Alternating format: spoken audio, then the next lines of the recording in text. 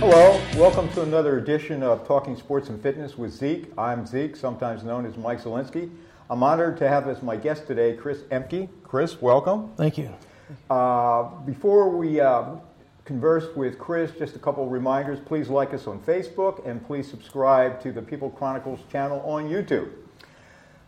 Chris, you are an athletic trainer, but but it's an interesting training. We'll get into that. You are a partner and director of training for an outfit called Edge Fit. You train all kinds of elite athletes from the high school, academy, college, and professional level here and in Florida and elsewhere. And it's interesting because I heard of you because you and I, because of beating ourselves up over sports over the years, have the same arthritis doctor, because my knees and wrists have been beaten up over the years, who happens to be your brother. Yeah. And he recommended you. And I thought it was funny because he said, you have destroyed a couple body parts over the years with your heavy training, correct? Yes. Well, he would like me to donate my body when the time comes, so he can really research it heavily. So, yeah. And I said to him, maybe I would have been better off just eating chips and sitting on the sofa. And he said, well, you'd be dead by a heart attack by now. Yeah. But anyway. You would hurt less, though. Yeah, that's true. Yeah.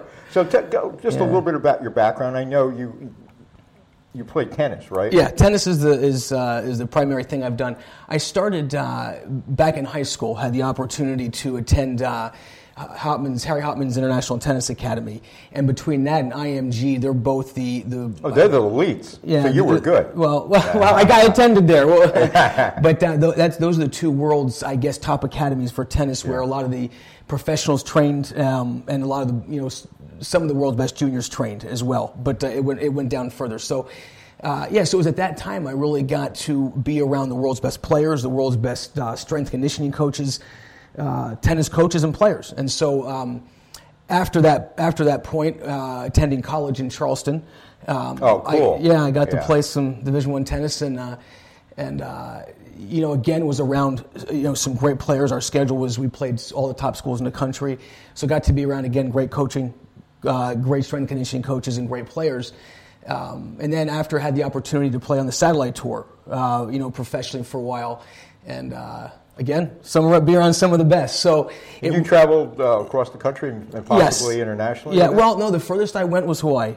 And it's not bad, man. No. The reason being is a lot of the tournaments overseas. People will go to those to help their rankings, but they do it because they're a lot less attended, where the stronger events are in the U.S., actually. Okay. The strongest ones are in the U.S., Florida, California. Oh, that would make sense. Yeah. Even though with American tennis, we're not producing the great tennis players internationally on that level that other countries, but even with that, it's still better here in the States at that level.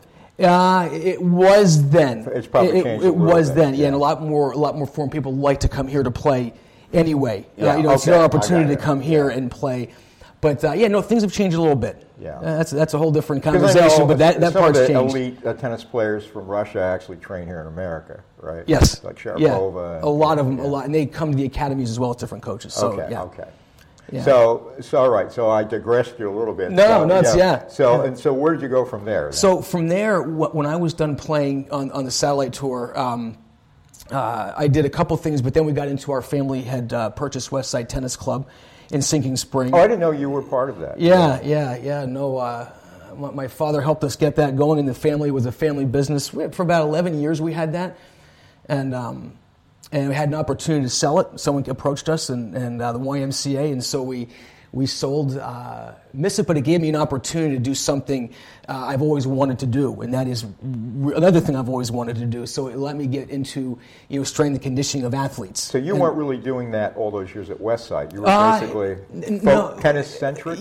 Well, no, it was fitness-centric, and we had physical therapy. We had everything. So it became more about managing the business and managing people more than I had to pull away from a lot of the hands-on.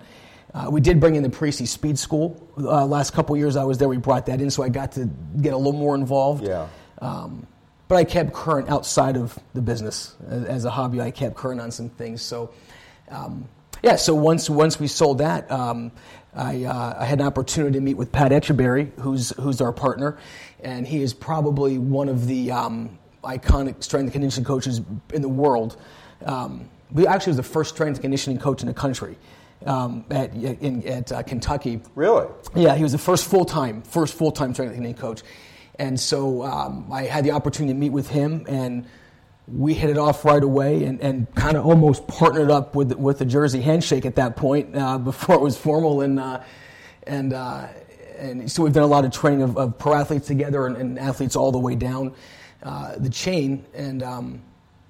We spent a lot of time doing that, and then we decided to form. So he still does some things, I still do some things, but then we formed a partnership, which is EdgeFit.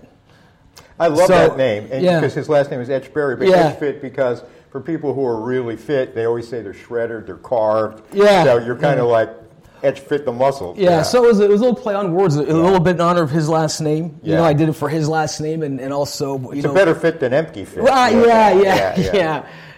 Well, you're right. It does sound a lot better, but.